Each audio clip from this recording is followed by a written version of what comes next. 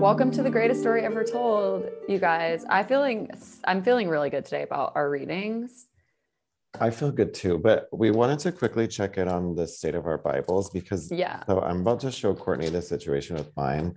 Literally, like I just chunks of it are falling out. Oh my God. Like I cannot believe you have not shown me this two already. giant chunks of pages. What is that picture? It's like a man throwing dirt. That's from the Bible? Yeah. Your Bible has pictures? I guess. I didn't really ever notice that. I think that's like the only one. Okay, so there's two giant sections of pages that have completely just fallen out, like the majority of the Old Testament. And then in the okay, what's it called? The binding, I guess. Yeah. The book, whatever kind of glue or something was used is literally breaking into like crumbles. And you can't really see it, but there's like a crumble of glue. And like a booger. Sometimes when I'm reading, they like fall out, and I'm like, was I eating something weird that because it's like this weird yellow. Yeah. But like truly, my Bible is like kind of fat. Yeah. Okay, your Bible is actually so much worse than mine, and I can't believe you haven't shown me that yet. And I think we need to I'm feeling a little bit weird about how blasé you're being about the one photo, color, full page photo in your Bible. There's one. Yeah. Okay. And it's a man. God, it looks like he has a leaf blower and he's blowing dirt. No, it's like a shovel. In the desert? He's like throwing a shovel of dirt in the desert. Is there any text around that photo? It says threshing scene in the Jordan Valley. Oh, so I guess it's grain. He's like throwing a shovel of grain. A photograph. Yeah, but it's like clearly not from the Bible times. Like, why are they? No, exactly. There's a photograph in your Bible. That's crazy. Wait, also, I mean, I'm flipping through pretty quickly, but I don't see any other photos. There's literally one photograph. Oh, wait, I found, these are in the New Testament. It's just a picture. I mean, should we just show me? Hold on. It's a picture of the Garden of Gethsemane, which you don't know what that is yet, or maybe you do, but and then a picture of the Jordan River.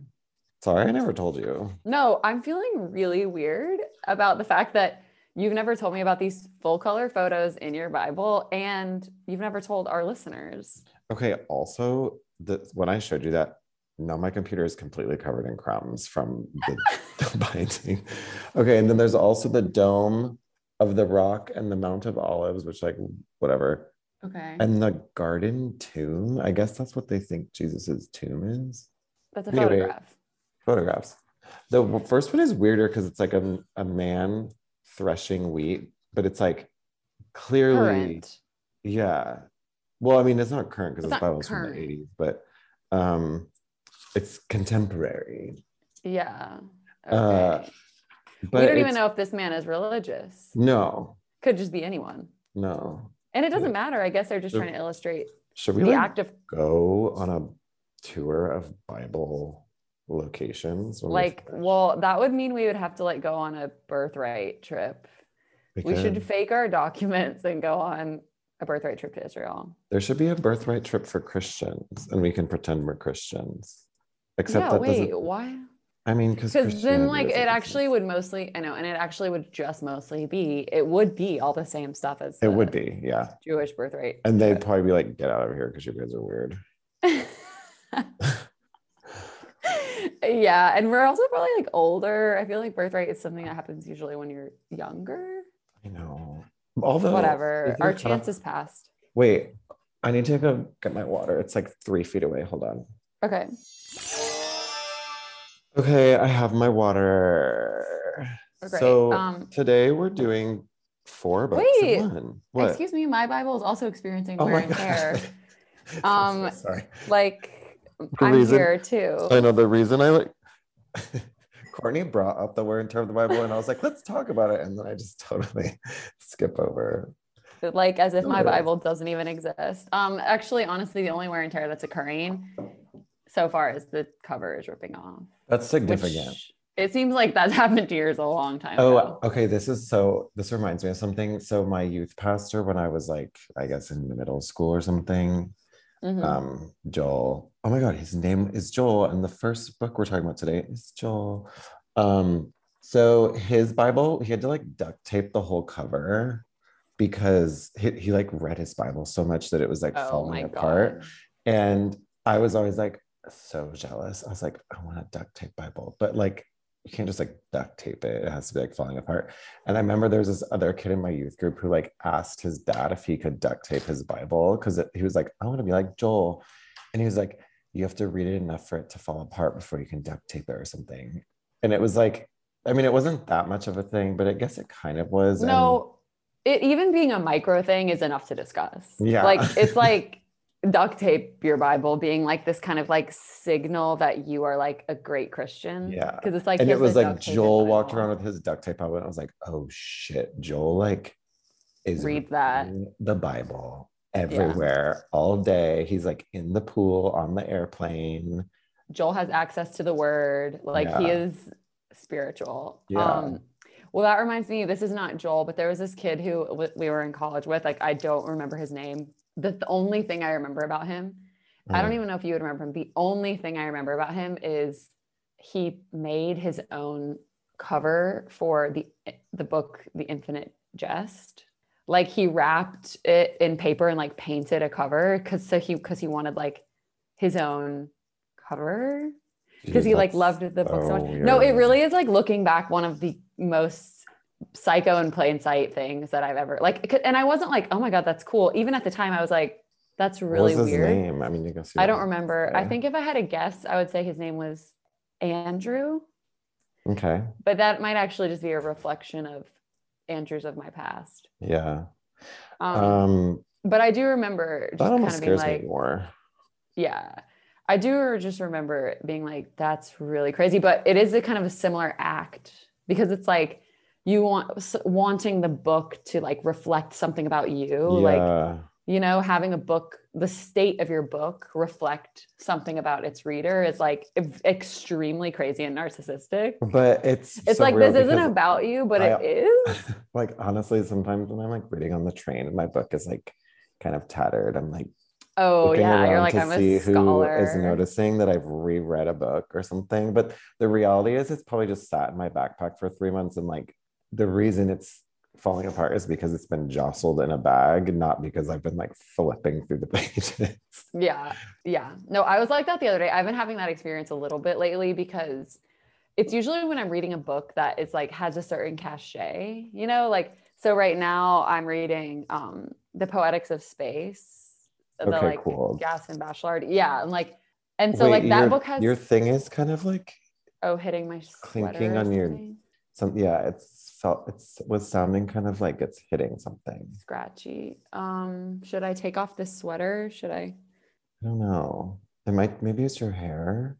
Okay, let's just see. I'll like sit kind of forward. Yeah, sorry. Keep going. No, it's fine. So anyway, lately I've been reading The Poetics of Space by Gaston Bachelard. And that book has a certain cachet, of course, because it's like a weird book that like architects like it and writers like it. And it's like, you know, that kind of like, it's something I always heard about in college and grad school. And I'm like, I'm reading it right now. And like, it's like a kind of huge deal. And so like when I'm on the train, this happened the other day where I was like sitting around, like I was like kind of sitting by these like annoying girls and they were like being so annoying. And I was like, probably like almost on my period or something. Cause I was like, hated that. Like I was like this fury toward them. I was like, you are so annoying and shallow. And like, they were talking about like a parties or like boys or something like that. And I was like, oh my God. And I like pulled out my book, you know, and like started reading it. And I was like, you don't even know. It was like, I'm on a different level. Cool. Yeah. Like it was like, I'm on a different level than you. And then like, but like, it's like, that's so psycho, but it is also just like a really nice thing we can do in life. Like read on the train.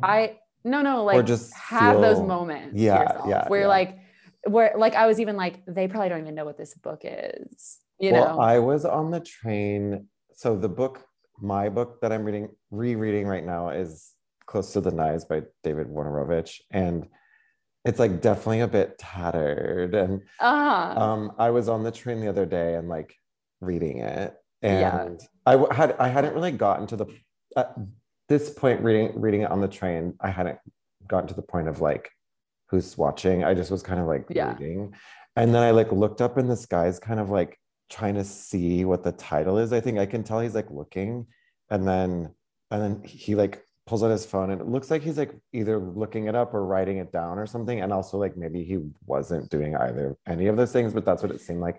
And all of a sudden I'm like Yeah. sitting up straight, like You're like pursing my suddenly like, lips.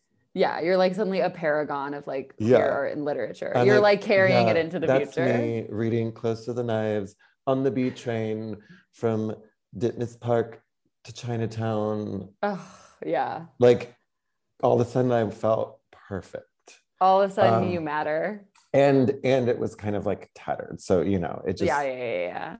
it like checked off all the boxes and it Yeah, it's honestly like, felt who's kind of that good. girl? Yeah. Yeah. Like I don't know. I'm curious what he was really doing, but in my mind, he saw it and he was like, maybe he'd heard of the title or of the author or something. And he was like, Yeah. oh, I should like maybe because I've done that Dig before deeper. too. You know, like you Yeah, write down a book that you want to read. of Um, course.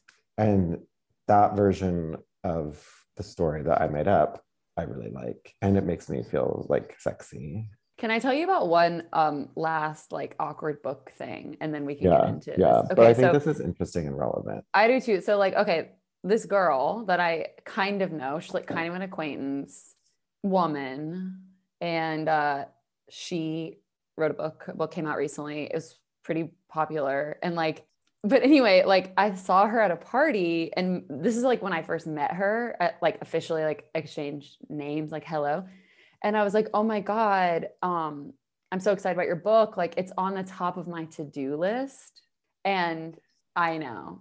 But like the thing about it is like in my actual phone, I have a like Like a a thing to-do that's like list. my to-do list and it's like my week and then all the stuff to do. And then at the bottom, it's like all the stuff I'm excited about seeing, like movies and books that I like really want to read That's or cool. watch.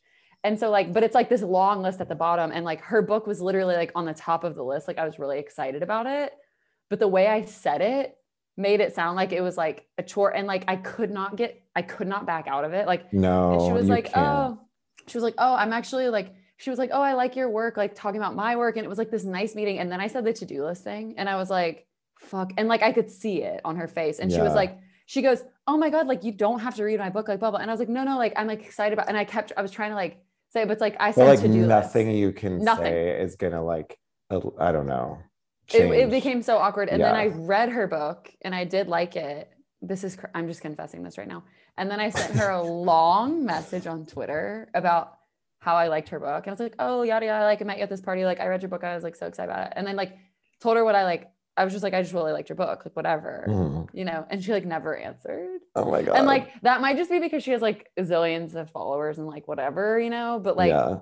and like some people aren't in their like Twitter DMs, like, Yeah. you know what I mean? Like I get like messages and I don't respond, I forget to respond to them, but I was still just like, oh my God. That is so crazy because it truly is like one of those things you say, like no matter I cannot fix what it. you say at which angle or like Yeah. anything, you can't I know. backtrack. It's kind of like do you think it's that bad? Like, no, tell me it's the not truth. bad Like at all. And but also it she is. probably like Doesn't give a fuck and doesn't think about me. no, well, probably, yeah. For But sure also in that moment, she probably was like, she probably also Yeah. understood what was happening, but like she can't, even if she's like, no matter which way she responds, either it just is gonna be like awkward, Right. you know? Yeah, she And knew like she couldn't have thought I was actually being like, no, oh my God, I'm gonna read your book soon because it's like yeah, a chore that I've put on the top of my yeah. list. She couldn't, like, no one would say that. No one in the world. But I feel like it is It one of happens those though. social interactions where that I think is like pretty commonplace, where something is said that makes something awkward or like uncomfortable or whatever, and both people kind of understand that there was like a misstep at Yeah. some point, and it's actually fine, but you still can't like overcome the awkwardness. In that though, moment. Because even though you both kind of know that it's fine. And you know what like it was some supposed lingering to be. Tension and energy. Yes. Yeah. And you know that it's supposed to be, but it's like somehow once it's like spoken or like whatever happens and like that brings that energy up, the energy just like kind of can't go away for a while. I know. Like one time I have this friend who I haven't seen in a long time who's like a boy and he's 5'4", and we were like some of us were hanging out and like height was brought up and I was like, Benji, how tall are you? And he was like 5'4", and I was like, oh, that's fine.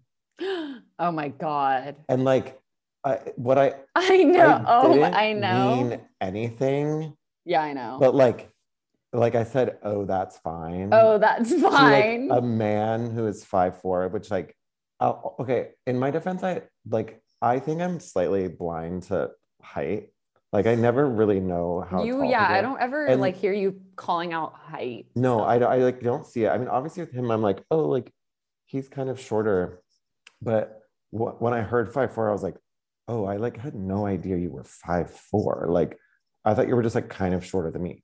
And I'm like 6 feet tall, so that's like significant. But anyways, and then I did the same thing where I was like, oh, I didn't mean like it doesn't. And then I was like, it doesn't matter. And then I was like, wait, no, that makes it worse. Obviously it doesn't matter. Like, and I'm sure we were like pretty close at this point. And I'm sure he like didn't really care and like also understood. But then we just like kind of couldn't really.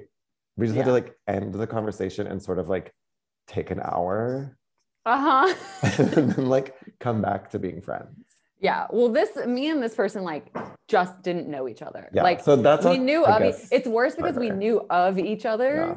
And then that's how we met. Like I was like, my to-do list. That's definitely worse because the chances of there being like a resolution or whatever so slim. Like there will never be. Slim to like there will never be. I guess we should start talking about the Bible. Yeah. Okay, everyone. So we're talking like about whoever the hell I know is listening. We're talking about 4 books of the Bible today. We're wrapping up the New Testament. Old Testament. I think we'll be done like in 2 more weeks. Yeah, I was just looking after I finished reading. I was looking through and like there's maybe 20 pages left, maybe less of the New Testament. Yeah. Old Testament. So I think this might be the 3rd to last week, or we could also bust through it the next week, but maybe that's like too much. Yeah, we can see. We'll figure it out. But today we're talking about Joel, a group of boys, Joel, Amos, Obadiah, and Jonah. And I just had the really fun sensation of, because I was like flipping through my legal pad and figuring out the name, and I kind of like forgot the last name, that it was like an audition. And like I'm the director. I'm like, today we're going to be seeing Joel, Amos, Obadiah, and Jonah. So first we'll have Joel. Could you come out? I would kill to be that person. I know. I would love to be the person with the paper who's auditioning people. Like, I think we're going to have Sabrina. Are you going to be singing first, or do you want to do your monologue? Okay, that's what you choose. Was that person at one point? Oh, how old were you? I was like 19 and 20. I was. Oh my God, that's too young. First of all, it's a really weird fact about me that some people who listen might not know, but I, at some point in my life, did choreography. And there were 2 instances where I was like in the room with the little headshots and people were auditioning, and it felt so good. I mean, that is a very unsung fantasy role. Like being that person with the papers and like calling them, and that power, but also that it's like so niche and so specific, and like it feels there's a peace about it, because it's like you have all of the power within this realm of responsibility that is so pointless. Yeah. You know, like it's I think that what you said about the peace is really interesting, because there is profound peace. Yeah, in that position. Yes. But I wonder if it feels so profound because it's like It's because nobody cares. Well, and also because the like competing energy is the person who's auditioning, which they are not at peace, like in any way, probably. Yeah. So it like heightens the peace of your position. But I kind of forget about that. And it really felt so good. Yeah, I've never had that experience and I want it. And I will have it. There's absolutely no way. Oh, you will. You will. Wait, your hair is, can you put your hair back again? Sorry. Oh my God. My fucking beautiful hair. Sorry. It's like tickling your thing. I know, because it's so pretty. Okay. It's like tendrils, the curls like curling into the microphone. I know. Okay, so whatever. We're talking about these boys. Joel is first. What are we gonna say? Joel is first. And so the Lord came to Joel, the son of Pethuel, which never thought I would hear that name. No. Pethuel. And that's Joel's dad. He doesn't come up again. And then I was really excited because in chapter 1, verse 4, it's strong caterpillar bug content. Caterpillars are back. The caterpillars are back, and it's like force they come back. And I'll just read it because you gotta take what you can get with this Bible. It says, well, basically, he just goes to, like he always does, Joel, and he's like, here's the word of the Lord. You have to tell everybody what I'm saying, whatever. Yeah, so the first 3 books are kind of like mini versions of what we've been reading, in that it's prophets sort of telling again that the Lord is like mad and he's gonna fuck everything up, but then like there will be some like peace, or like, I don't know, it will come back together in the end. Anyways. Yeah. So that's what he's doing, but. Yeah. And he goes, that which the palmer worm hath left hath the locust eaten, and that which the locust hath left hath the cankerworm eaten, and that which the cankerworm hath left hath the caterpillar eaten.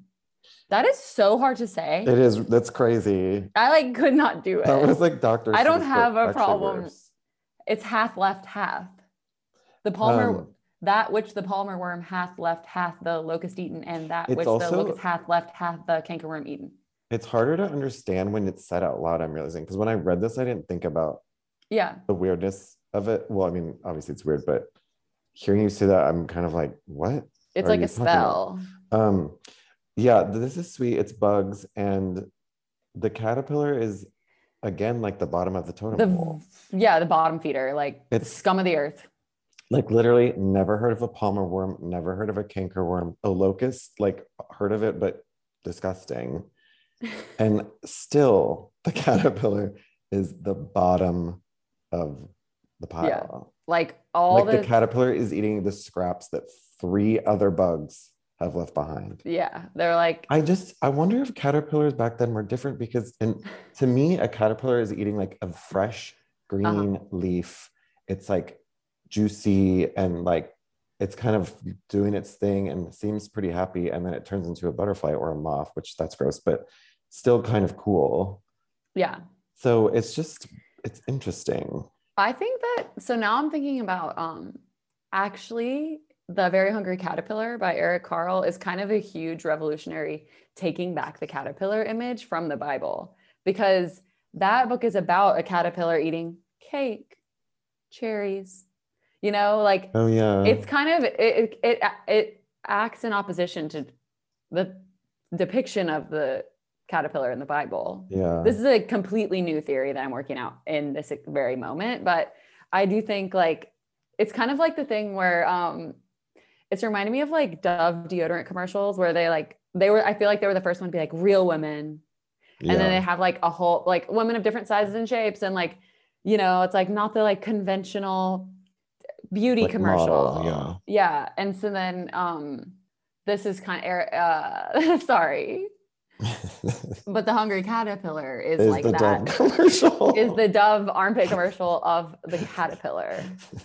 And it's like real caterpillars eat cake. So crazy. I know. I'm actually on the edge. Yeah, a little bit. I followed it and I was like, here you are, Courtney, you need to come back. But I do like it. It makes sense. I do too. Do you know another thought I had? I think that my mind is working at that place recently, because another thought I had recently is Bazzini peanuts and raisins is the shrimp cocktail of the sidewalk. That makes actually a lot of sense. I know. It's like from God. It's like laying down exactly the same kind of energy. Yeah, but it's experience, but just translated to like a different the sidewalk. Space. Yeah. Yeah. But I know exactly what you mean. Like the relationship between the snack and the space is the same exactly in both situations. Yeah. And I don't know if how universal that is, but I would love to know if other people feel the same, because I know exactly what you mean. Yeah. If anyone else wants to please contribute yes or no to that, somehow reach out to us. Many of you have our numbers, our direct numbers. Yeah. So just text us if you would, if you think that that's right. Anyway, Joel. So it's pretty basic, but I did like kind of start to think about Joel the way he expresses himself is actually really particular. And I think he's got this attitude of like, he's like a bitchy coworker. Like he's bitchier and more like it seems like he's taking a lot of joy in condemning the people. Like the things he says are kind of like I marked 117 as an example of this. It's like, the seed is rotten under their clods and garners are laid desolate. The barns are broken down for the corn is withered. How do the beasts groan? The herds of cattle are perplexed because they have no pasture. Yeah, the flocks of sheep are made desolate. Like, it's like something about it's like, haha. And it's only 3 pages. So I think that kind of contributes to that feeling. Cause it's here's my little like bitchy note about you dum-dums getting fucked over. Yeah. And like, I'm not going to mince my words. I'm just going to like say it like it is. Yeah. He's just kind of like a troll. And I was like, okay, Joel's a troll. I didn't really like have a lot. No, there's not much to say. I mean, it's literally 3 pages and it's basically, again, him talking about the judgment of God upon Jerusalem and how like someday things will be fine, but like you are going to be like fucked over because like you did all this stupid shit you did. Yeah.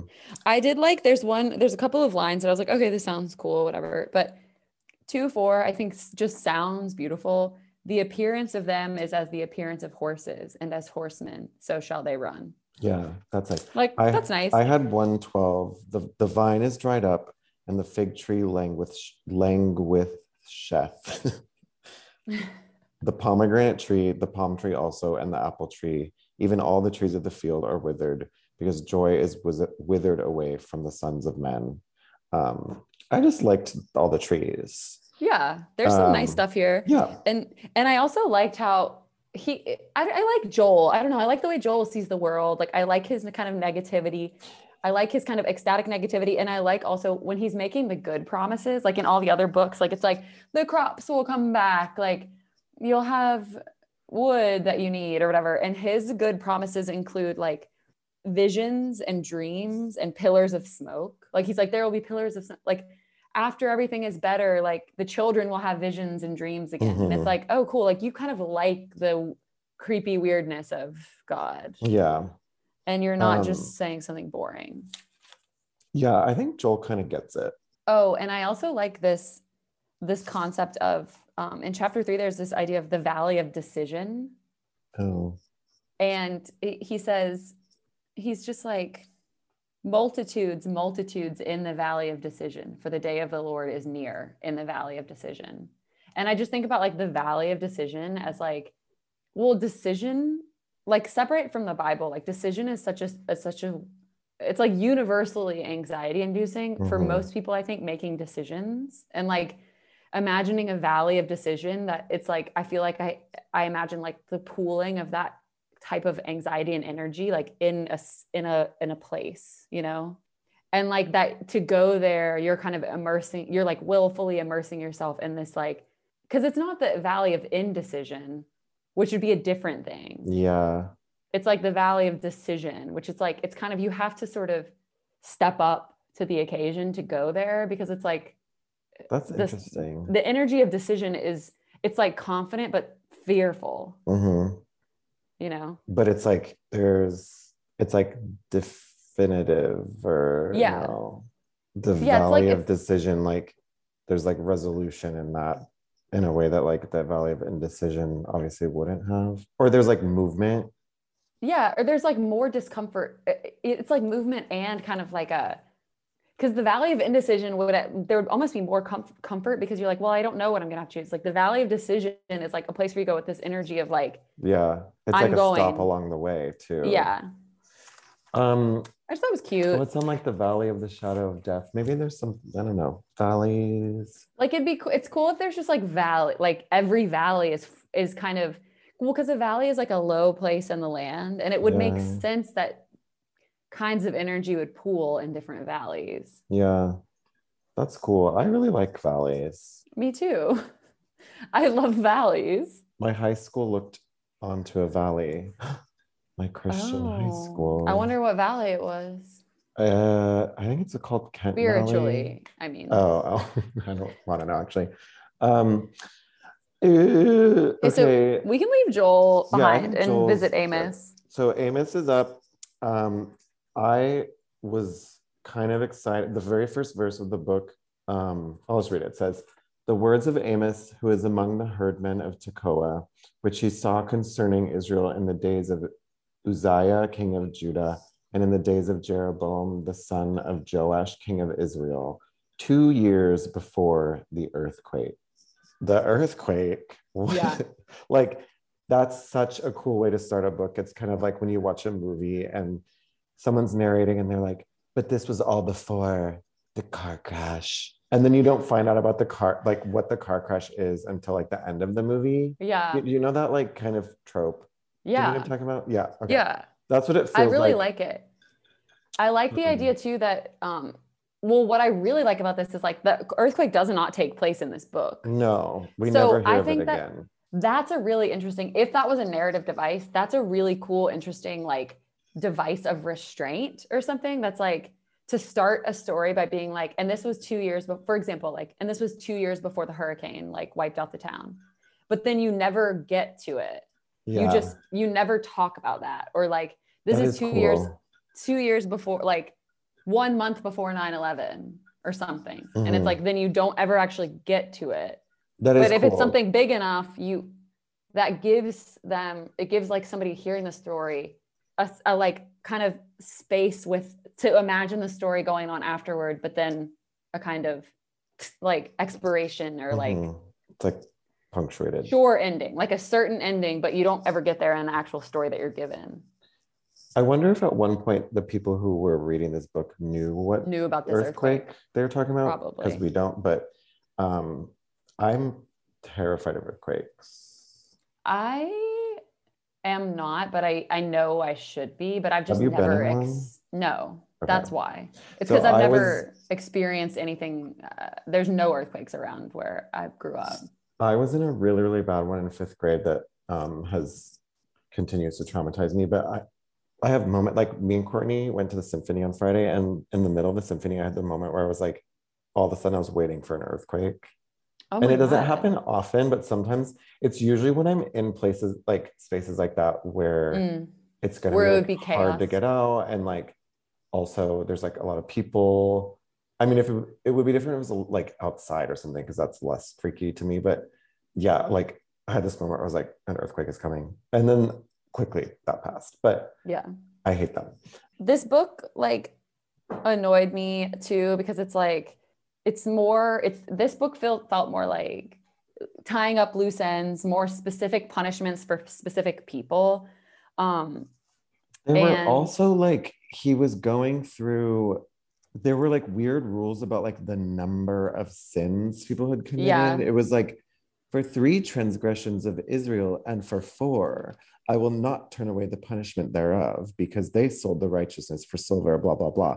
So it's like the Lord is saying, oh, because you did these 4 transgressions, I will do this. And for 3, I will do this. And it's like, okay, that's kind of boring. And also just like, what? Yes, I feel like it's once again, the sense that I was getting from Amos, and this is like what mostly the notes that I took on it were like, I feel like the Bible right now is trying to wrap up the Old Testament in a way that is not going to feel abrupt and random, but they keep making it they keep almost ensuring that it's going to be abrupt because they're just like, actually, they're just going about it the wrong way. They're like digging deeper and deeper and deeper into these details, where a reader, it's like, I actually cannot follow this. I don't know. Like now at this point, I just started to, I couldn't stop fixating on like how the Old Testament is going to end, because it's just going to end all of a sudden like this. I know. Like, I you know what I mean? hadn't thought about that. And now I'm like scared. Like it wouldn't surprise me if it ended mid-sentence, because it's just so like at this point, puke. It's like blah, blah, blah, blah. This is also, of the 4 books we're talking about today, this is the longest one, and it's, in my opinion, like the worst. Definitely. It's truly like, I mean, it's just what we've been hearing. It's more of the same, but in some ways more annoying because of like him numbering these transgressions. Yeah, at least it's short. It's short. It's not that long. It also was reminding me of like one of my favorite quotes from Beetlejuice, or it's like just one of this quote that I always kind of think of a lot, but Catherine O'Hara in Beetlejuice says, she threatens her husband in the movie, and she's like, if you don't let me gut out this house and do whatever I want, I'm like paraphrasing that part, she says, I will go insane and take you with me. That's cool. And I love the threat of going insane and taking you with me. And that's what Amos gave me that a little bit. It's like, you're going insane and trying to take me with you, and I'm not going, but like respect for trying, because that's the coolest threat you can. That is really cool. Yeah. And it's like a kind of a scary threat in my opinion. It's really scary. It's scary to say, and it's scary to hear. And he's like, at one point, I like how he says, he's like, God has given them clean teeth and no rain. He's like, I keep cleaning your teeth and I'm not giving you rain. And it's like, if God is for anything, it actually should be that, to like take care of our teeth. It's like it's what God should be for. Part of being a human. Like, you gave us these teeth, fucking keep teeth them clean. That you have to take care of. Yeah. I know. Okay. And so then God shows Amos a grasshopper eating the grass.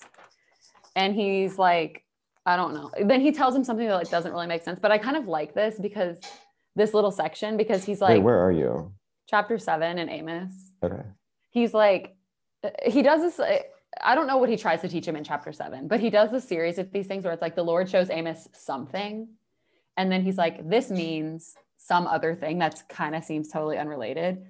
And so like in chapter 8, the Lord shows Amos a basket of summer fruit. I loved that. I know. But then he tells him that he's like, look at this basket of summer fruit. What do you see? And Amos is like, I see a basket of summer fruit. And God's like, exactly. There will be tons of dead bodies. And it's like, wait, but I just see a basket of summer fruit. Like, Amos is kind of really stupid, I think, but also like, well, it makes him sound stupid. I think he's more like with it than some of these other guys, though. Yeah, it makes him sound stupid. Just a basket of fruit. Yeah, it makes him sound stupid, but it's because, of course, he doesn't understand, because it doesn't mean anything. But like the way the story is told, it makes it seem like it's like, Amos, come on, get with it. And it's like, no, he sees a basket of summer fruit. Like, you're the one talking about dead bodies, God. What's in your basket? When I imagine the basket of summer fruit, peaches. Ooh, that's not in mine. That's a good one though. And like, it's mostly peaches and like cucumbers, even though that's not really summer fruit, but it's like peaches, like it's strawberries with those little, it's not actual strawberries. It's a picture of a strawberry. You know, when you see pictures of strawberries that are round and not pointed and they have little white flowers. Yeah. It's those. Oh yeah. Yeah. And then I'm also seeing like apricots. It's mostly stone fruits. What's yours? Well, mine's not stone fruits. Mine was like bananas and pineapple. Oh, interesting. Which like, I hate that. That's what it was, but is what it was. No, I like strawberries. That's sweet. Yeah. There's this in verse 11. I loved this. It's chapter 8, verse 11.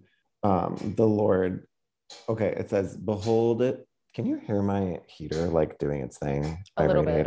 Ugh, I hope it stops soon. Sorry, it's winter. So chapter 8, verse 11, behold, the days come, saith the Lord God, that I will send a famine in the land, not a famine of bread, nor a thirst for water, but of hearing the words of the Lord. So basically, the Lord's like, I'm going to send a famine, but it's not food or drink. You're just going to not hear from me. And it's like, I love good. Like, I love that. That's like the best threat ever. Yeah, but then he's also like, and then they'll start looking for me, which is crazy, but it's really true. Like, oh yeah, even like somebody's so annoying and then they stop talking to you, it's like, where'd they go? Like, then you like need them. And like, I just want to say, like, reading this, I wrote in my notes and I like was reminiscing and laughing so much because like I literally got a boyfriend this way in high school, like purposefully, like completely on purpose. Like, this was my strategy. I was in 9th grade and I was like in love with this boy named Jace, who he was like the sheriff of our town's son, and he like worked in like the auto mechanics shop or whatever. Okay, this is a movie. I know. And like I was like obsessed with him, and like knew he didn't really like me, but like I just didn't care. And I was like, I have a brilliant strategy. And I was like, I'm gonna text him every single day for like a month. And he's not gonna like it. Like, I'm gonna annoy the shit out of him every single day for a month. And then one day I'm gonna stop and he's going to, like, I was basically like, I'm going to text him every day until he's used to it. Like, it doesn't annoy him anymore. And he's kind of used to it. And he kind of has grown accustomed to this. And then I'm going to stop. And then he's going to be like, what happened? And like, it literally worked like a fucking charm. Oh my God, like, of course. Insane. No, I still am insane, but like, that was like, it's genius. It was genius. Like, I was literally just like, I was like, he doesn't like me. He doesn't really know who I am. When I started texting him, I got his number from somebody and like text him. And he would respond. He would respond. He'd be like, I'd be like, what's up? Like that. Like, it'd be like, hey, what's up? What are you doing today? Like, what's your day like? Are you doing anything tonight? Like, and he would say stuff and I would like, just try to talk. I would like flirt, talk, anything. And then like bring up like random shit, stuff I was reading about, like anything. And then stopped. And had that plan from the beginning. Like, that's kind of what made it distinct, because it was like, yeah, I knew the whole time this is what I was going to do. And I was like, so I don't smart. But like, of course it didn't work. Like, he broke up with me like within like a couple of months, you know, because it was like, he didn't like me. Like, there wasn't like, I truly manipulated him into like needing to like hear from me. Like, he was like, it was like God. This like, is it was cool like, too, because it kind of predates like text dating, flirting, like that we do now, you know, like 2003-4 texting, flirting was like so different. Obviously it's like age too, but like, did you like, I feel like you invented this. I think that I really did. Like, I think I just kind of knew, like, I just knew that I was just like, the only way this is going to work is if I do this. And I will have it for a little while. And I know it's not going to work. Like, I knew we were not going to like stay together. I feel like you also, it's like you understood. I mean, I know it's not just about texting, but like you sort of understood the power of texting like before the rest of us. Yeah, I really did. Like, it would have been different if it was like phone calls. It wouldn't work. Emails. No, but it was like the power of texting. You like harnessed it at a very early age. Yeah, I really did. And like, it crashed and burned, but it really did. I learned a lot from that experience. So cool. Yeah, it was cool. He also like, I mean, like, describing him makes him seem like the hottest, coolest person in the entire world. Like, he was basically like pretty normal, but this other like really hot thing about him was like his dad, who was the sheriff, like they had every year a haunted house. Like, the sheriff's department hosted this like big haunted house called the House of Pain, which was like, God, I know, well, because their last name was Payne. The Sheriff Payne. Okay, like, so crazy. The whole thing sounds fake, but keep going. I know. And so the House of Pain and Jace Payne's. God. I know, like, it's insane. Oh, I keep taking my hair down. I know, you have to stop. I know, I'm sorry, it's a tick. But so Jace's role at the House of Pain was he was the guy at the end who came out and chased people with a chainsaw. Okay. You know, like, I just like that to me was like the hottest thing about him. I mean, that's beyond. The his whole job thing is like, the whole thing is beyond. Like, it is otherworldly, but like that. Well, it's like everything you keep. Every additional detail is. No, it's crazy. Taking this like further and further for me. I know, and like I do, and I even remember like when he broke up with me, like he I was like, we were in my mom's room, like in her bed for some reason, because my mom was like never there. We were just like sitting there, like we were just like sitting in my mom's bed, and he was like I could tell even he was confused about how he had gotten there. Like, he was like, you're like really so funny and cool and like you're pretty and everything. He's like, I just like, it just doesn't like make sense to me. Like, he's like, I don't know. Like, I don't think that this is going to work. And I was kind of like, I mean, I was like crying, like freaking out, but it was also like, yeah, duh, because like I fucking psychologically tricked you into dating me for several months. Like, it's fine. Like, I felt bad for him kind of too. I was like, whatever, like, I get it. I knew this day would come. Like, it still pisses me off. So God knew what he was doing, and so did I. Yeah, I don't think I've ever successfully manipulated someone into doing really anything for me. I have a lot. I've done a lot. That's also fine. I do other things. Yeah. Okay, should we move on to Obadiah, which is literally 1 page long?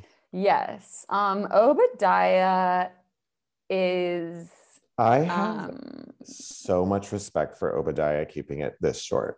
That's what I'll start with. And I want to say, I respect Obadiah for keeping it this short and actually having a purpose, because the purpose of Obadiah as a book and as a person was to warn the people of the Mount of Esau that they were not going to get through this without punishment, because they should not have turned on the house of Jacob, who is the house of their brother. Yeah. You know, because it goes back to Esau and Jacob, and the people of Esau, which like we didn't really keep that much track of, but they're nearby. I think they were like in Edom is like where they were. Edom is like the descendants of Esau.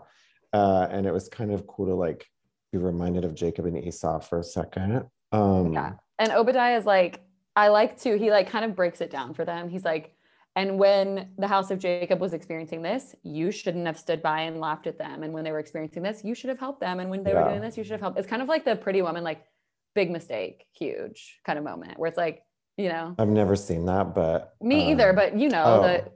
Is that when he slaps her finger with the thing? No, not that. It's when I think it's like, I don't even really know, but it's when they won't let her shop. Oh, because she's like a whore or something. Wait. I guess. I don't think you can say. Isn't she like a prostitute? Yeah. But I don't think she is a whore. No. I think that's like politically incorrect. Sorry. Definitely. But like, that's probably what they call her in the movie. Like, that's why you reacted that way. But it's like, yeah. I feel like I said it so loud. You did. It's like cancel worthy. It's like your grandpa like screaming whore. Yeah. Anyway, it is like that. It's like big mistake, huge energy. And then Jonah is. We all know about Jonah. We probably do, but like rereading this again, 2 pages. People took some creative license with Jonah in the past. Let's just say that, because there's not a lot there. No, but it is really strange. It is a strange. Oh yeah. Like, especially ending on Jonah for this series, this episode, and also like just having been where we've been with the Bible, and then now Jonah. It's like, I'm sorry, what? Yeah. Well, this is something to say about Jonah, which the Bible wouldn't be the Bible without Jonah. And it would be the Bible without a great number of the books that we've read. Yeah. And that's huge. Even though the story, the thing we latch onto is like 5 verses, the Bible would not be complete without this story. Like the thing about the whale, of course. Well, it's similar to like fucking Noah and the ark, where you're like, oh wait, it's like 2 verses long, you know? I was doing it again. What is this with the hair? I don't know. Like, that's psycho. I mean, it's kind of cool, but I guess I'm trying to like flirt with you. Like, it's like I'm like taking my hair and like shaking it, like, okay. like so I can't Jonah. flirt. So listen, God comes to Jonah. Oh no, I was telling you. Listen. I know. God comes to Jonah and says, Jonah, you need to go to Nineveh. First of all, Nineveh. Gorgeous. The most beautiful word. Gorgeous. It like rolls off the tongue. Nineveh. Like creamy. It's one of those Bible words that's like, if you say Nineveh, you know what you're talking about. Yeah. What was it? Oh yeah, one of the other ones we said was is a book that starts with L, I think. Leviticus. It's like if just you say saying Leviticus, it's like, oh shit. Hot. So hot. So God's like, Jonah, you need to go to Nineveh to cry against their wickedness like essentially do what all these other people have been doing, like warn them of that they're being shitty. And then Jonah is like, I'm too scared. So he gets on a boat to Tarshish, and while they're on the sea, the Lord sends a wind. Everyone on the boat is like freaked out. All the horrible other guys, storm. It's like the worst storm you've ever seen. All these like sailors or whatever they are like, what the fuck is going on? Jonah is sleeping. I am obsessed with Jonah sleeping. I wrote, Jonah is asleep, LOL. Like, Jonah is asleep during the worst storm in the history of the world that literally was sent by God to kill Jonah, to like punish Jonah. And he's snoozing and in the boat. Like the boat is like upside down, like 50 feet in the air. I imagine all these other men are screaming. He's somehow just like peacefully sleeping. He's just like not giving a fuck. No. He's like simply asleep. Exactly. Yeah. Like I'd imagine in like a little pile of like hay or something. It's amazing. Or I mean, maybe it's something nicer than that, but they're all on the deck and they're screaming and they're all like they're all claiming their gods. So this is like what they're doing. They're like praying to their own gods and being like, is this me? Like, are you the one sending this? Blah, blah, blah, blah. And they, I guess, finally just wake up Jonah. And they're like, we have to cast lots to see who this is about, which like is, I don't know what casting lots is still, but I'm thinking it's like rolling dice or drawing straws. I was imagining drawing straws, but it seems like it must be something more involved because, or I guess maybe they just really trusted that process at this point in history, but it seems crazy. So yeah, they draw straws, cast lots, whatever. And they figure out that it's Jonah and they're like, who's your God? Like, pray to your God. And then Jonah's like, no, the only way to make this like go away is to just cast me into the sea. And then something that I didn't remember that I thought was sweet is they kind of like don't do that right away. Oh yeah, they don't want to. They're like, no, no. Like, let's pray, like we'll figure it out. Let's pray. And then it doesn't stop. And Jonah's like, you literally just have to throw me in the sea. They throw Jonah in the sea. It immediately stops. The men are now like in fear of Jonah's God and like make a sacrifice. What? I want to backtrack just a second because chapter 1, verse 10 is an example, a great concise example of the Bible's laziness in writing. So like, okay, I'm going to go from 9. And he said unto them, I am a Hebrew and I fear the Lord, the God of heaven, which hath made the sea and the dry land. Then were the men exceedingly afraid and said unto him, why hast thou done this? For the men knew that he had fled from the presence of the Lord because he had told them. It's like, well, delete, go back and just insert a line about him telling them, you know, like it's like, oh shit, like whoever was writing it wrote, and then like, oh shit, we forgot to say, this doesn't make sense because we didn't say Jonah told them what he had done. And so they just tack it on to the end out of order, you know? I didn't pick up on that, but I think because I'm kind of used to that shit now. Yeah, exactly. But I like noticed and I was like, oh, the Bible, the whole Bible is like this. Yeah. They just forget to write stuff and then tack it on later. And it's like, go the fuck back. So it feels, it's like reading like a 7th grader's essay. Sometimes. Yes, edit it. Yeah. Anyway, I guess it's hard to edit when you're carving into stone. Or like writing onto like a parchment or whatever the fuck. Yeah, I guess they couldn't delete. But anyway. Did you wait? Have you been watching Euphoria, by the way? No, you were telling me. So in one of the like newer episodes, one of the characters references King James writing his own translation of the Bible, and I was like, oh, that's what we're reading. Anyways, I just, I'm hypersensitive to Bible references, and I didn't expect them to bring up the King James Bible in that show. Okay, so anyways, the men are like, wow, we're scared of God. So Jonah's thrown into the water where he's swallowed by a fish, and he's in the belly of the fish for 3 days and 3 nights. And how do you imagine the belly of the whale or the fish? When I imagine it, I imagine a lamp and a chair inside of it. Yeah. Well, it's funny because and he's on the tongue. Oh, for me, he's not on the tongue. He's like in a belly, but I have so many visual references for this from my upbringing. And I don't know if the one I have is like a combination of a few or what, but it's like sort of like a bisected whale where you can see like him in the stomach and he's like holding a little torch. Okay, yeah, I feel like I've seen that also too. I was thinking about like, is because Pinocchio gets swallowed by a whale. Am I bringing some of that into my visual reference to? I don't know. But anyways, he like has a torch in the belly, but it's also in this version, it says a fish. So I was imagining like a really big fish, which that scares me more than a whale. Yeah, well, whales are kind of human-like. Sea creatures. Yeah. And fish. I think I hate any water creature. Oh my God, you do. I hate them. Because I'm sorry. This is crazy because my biggest and greatest love might be seeing fish. And my greatest desire in my life is to see a whale.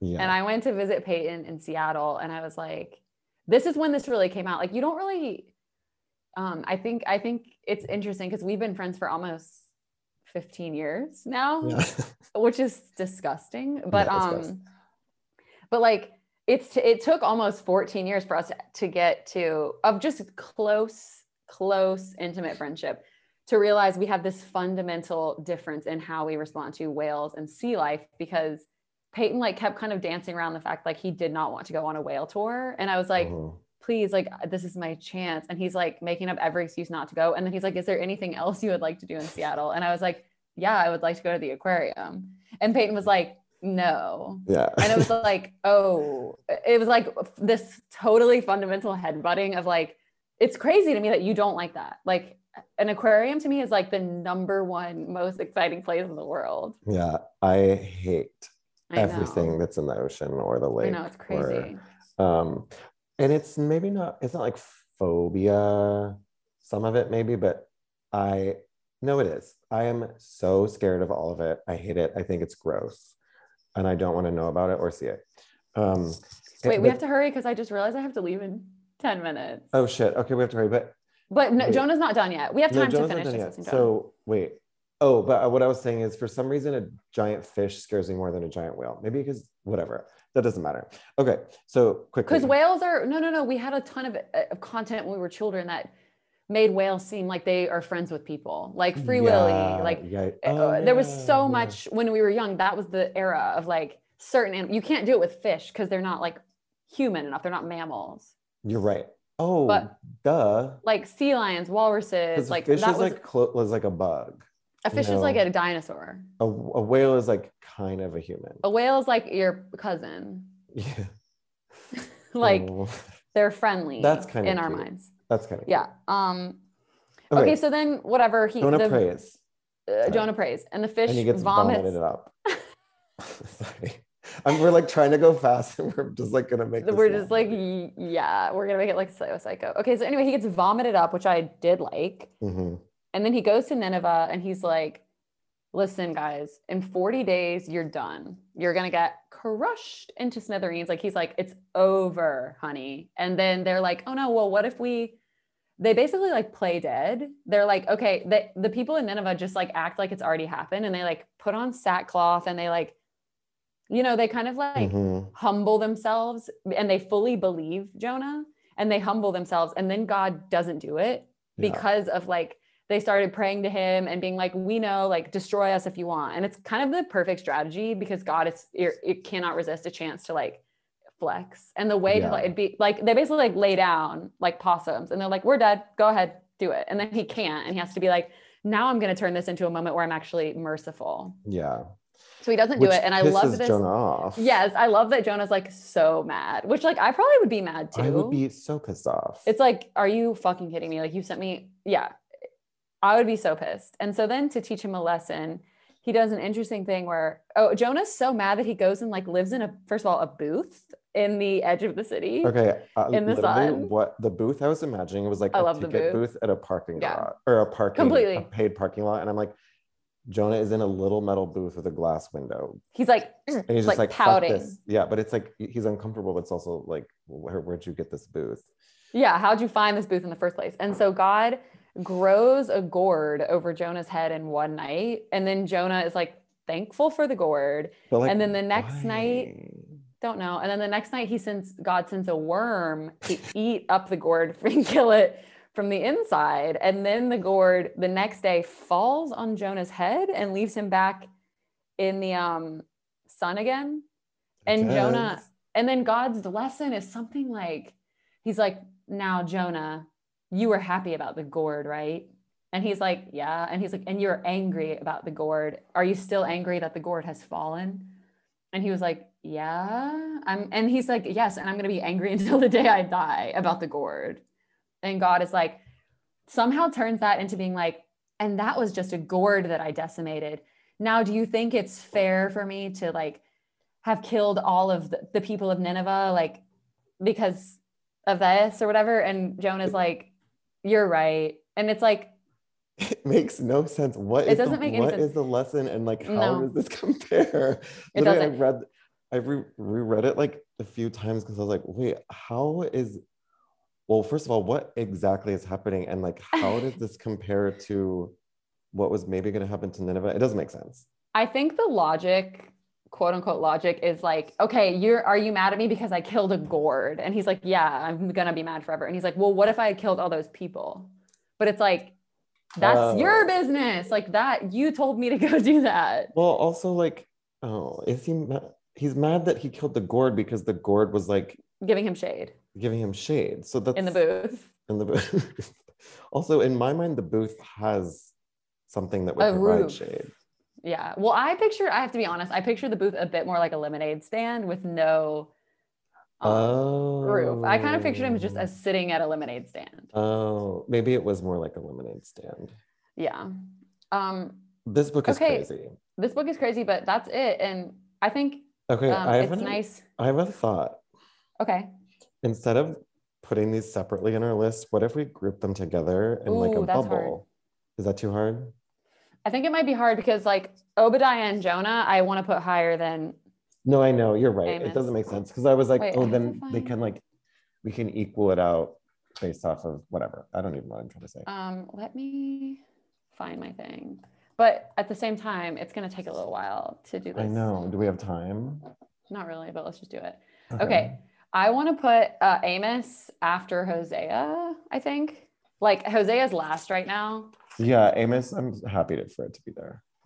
Like, I don't know. It's just like, it's not giving dots. Amos is going to be last for whatever. We're doing this fast, so it doesn't matter. I think Jonah, though it's short, like I honestly feel like we have to put Jonah somewhere pretty high. I agree. I think it definitely needs to be like, is it better than Job? I think this is the question. It's not better than Esther. It's not better than Ecclesiastes. No. Is it better than Ecclesiastes? No, because Job is better. Is it better than Nehemiah, Samuel? Is it better than 1 Samuel? I think do we go Esther? Do we go Esther, Jonah, Ecclesiastes? Can you remind me about Ecclesiastes? Ecclesiastes was like time is a flat circle. It was like the kind of crazy one that was like dust to dust. There is a time for gathering stones and a time for casting stones. Let's put it after Ecclesiastes. Okay, before 1 Samuel. But 1 Samuel is like David, the gay king, and like the harp. Oh shit! Fuck. No. Let's put it. Actually, I know where it goes. It goes after 1 Samuel, before Nehemiah, Job. Yeah. Okay. That sounds good. Obadiah, I think, is strong, and I think Obadiah goes somewhere around Daniel and the lion's den. I think Obadiah. Oh no, way below that though. I don't. Does it go after Ezra, before Ezekiel? Ezekiel is the one with the bones, but it was so long and horrible. I kind of want to put Obadiah before Ezekiel for sure. Yeah. So let's do Daniel, Ezra. Let's do Daniel. Obadiah? But Obadiah didn't really do anything. It was just like strong and short. Yeah. Ezra, Obadiah, Ezekiel. Okay. And what's the who last else? one? Oh, Joel. I like Joel's pissy attitude, but that's basically all Joel is bringing in Valley of Decision. He's kind of a nothing. So I think we put him after. This is totally arbitrary, completely. Let's just put Joel, but I still think maybe Joel should be before Numbers, because Numbers was hell on earth. Yeah, Joel is. That's kind of a benchmark. But Joel is definitely before Numbers, because Joel is it after Isaiah or before Isaiah? Isaiah was also hell. I think it's before, because I didn't think Joel was hell. No. Okay, how about this? This is the section we're in: Obadiah, Ezekiel, Proverbs, Joel. Yeah. Then Isaiah. Yeah. I mean, it's completely arbitrary, so I think that's a great place. Yeah. Let's read the rankings next time, so it'll take 45 minutes. Yeah. Okay, I have to leave. I need to eat something. Wait, oh my God, bye you guys. That was really fun. I kind of like the speedy end. It's kind of fun. Me too. We have to go, but we love you so much. We love you. We'll tell you the order next week, because like Also, no one gives a shit. No one cares, but we are going to read it because it is hugely important. All right. This is the best podcast. I just feel like we need to say this is the best podcast on the internet. And also, quickly before we go, I do want to say there was something I wanted to say earlier, and now I can't remember. Don't have time to remember. I definitely don't have time. It's what I want to say is we've been doing this for almost a year. We've been doing this since fucking Easter. Before Easter. Yeah. Oh my God. Right. Oh my God. Like, it's like we're like just about a month away from our anniversary. I know, it's psychotic. All right, bye everyone. Okay, bye.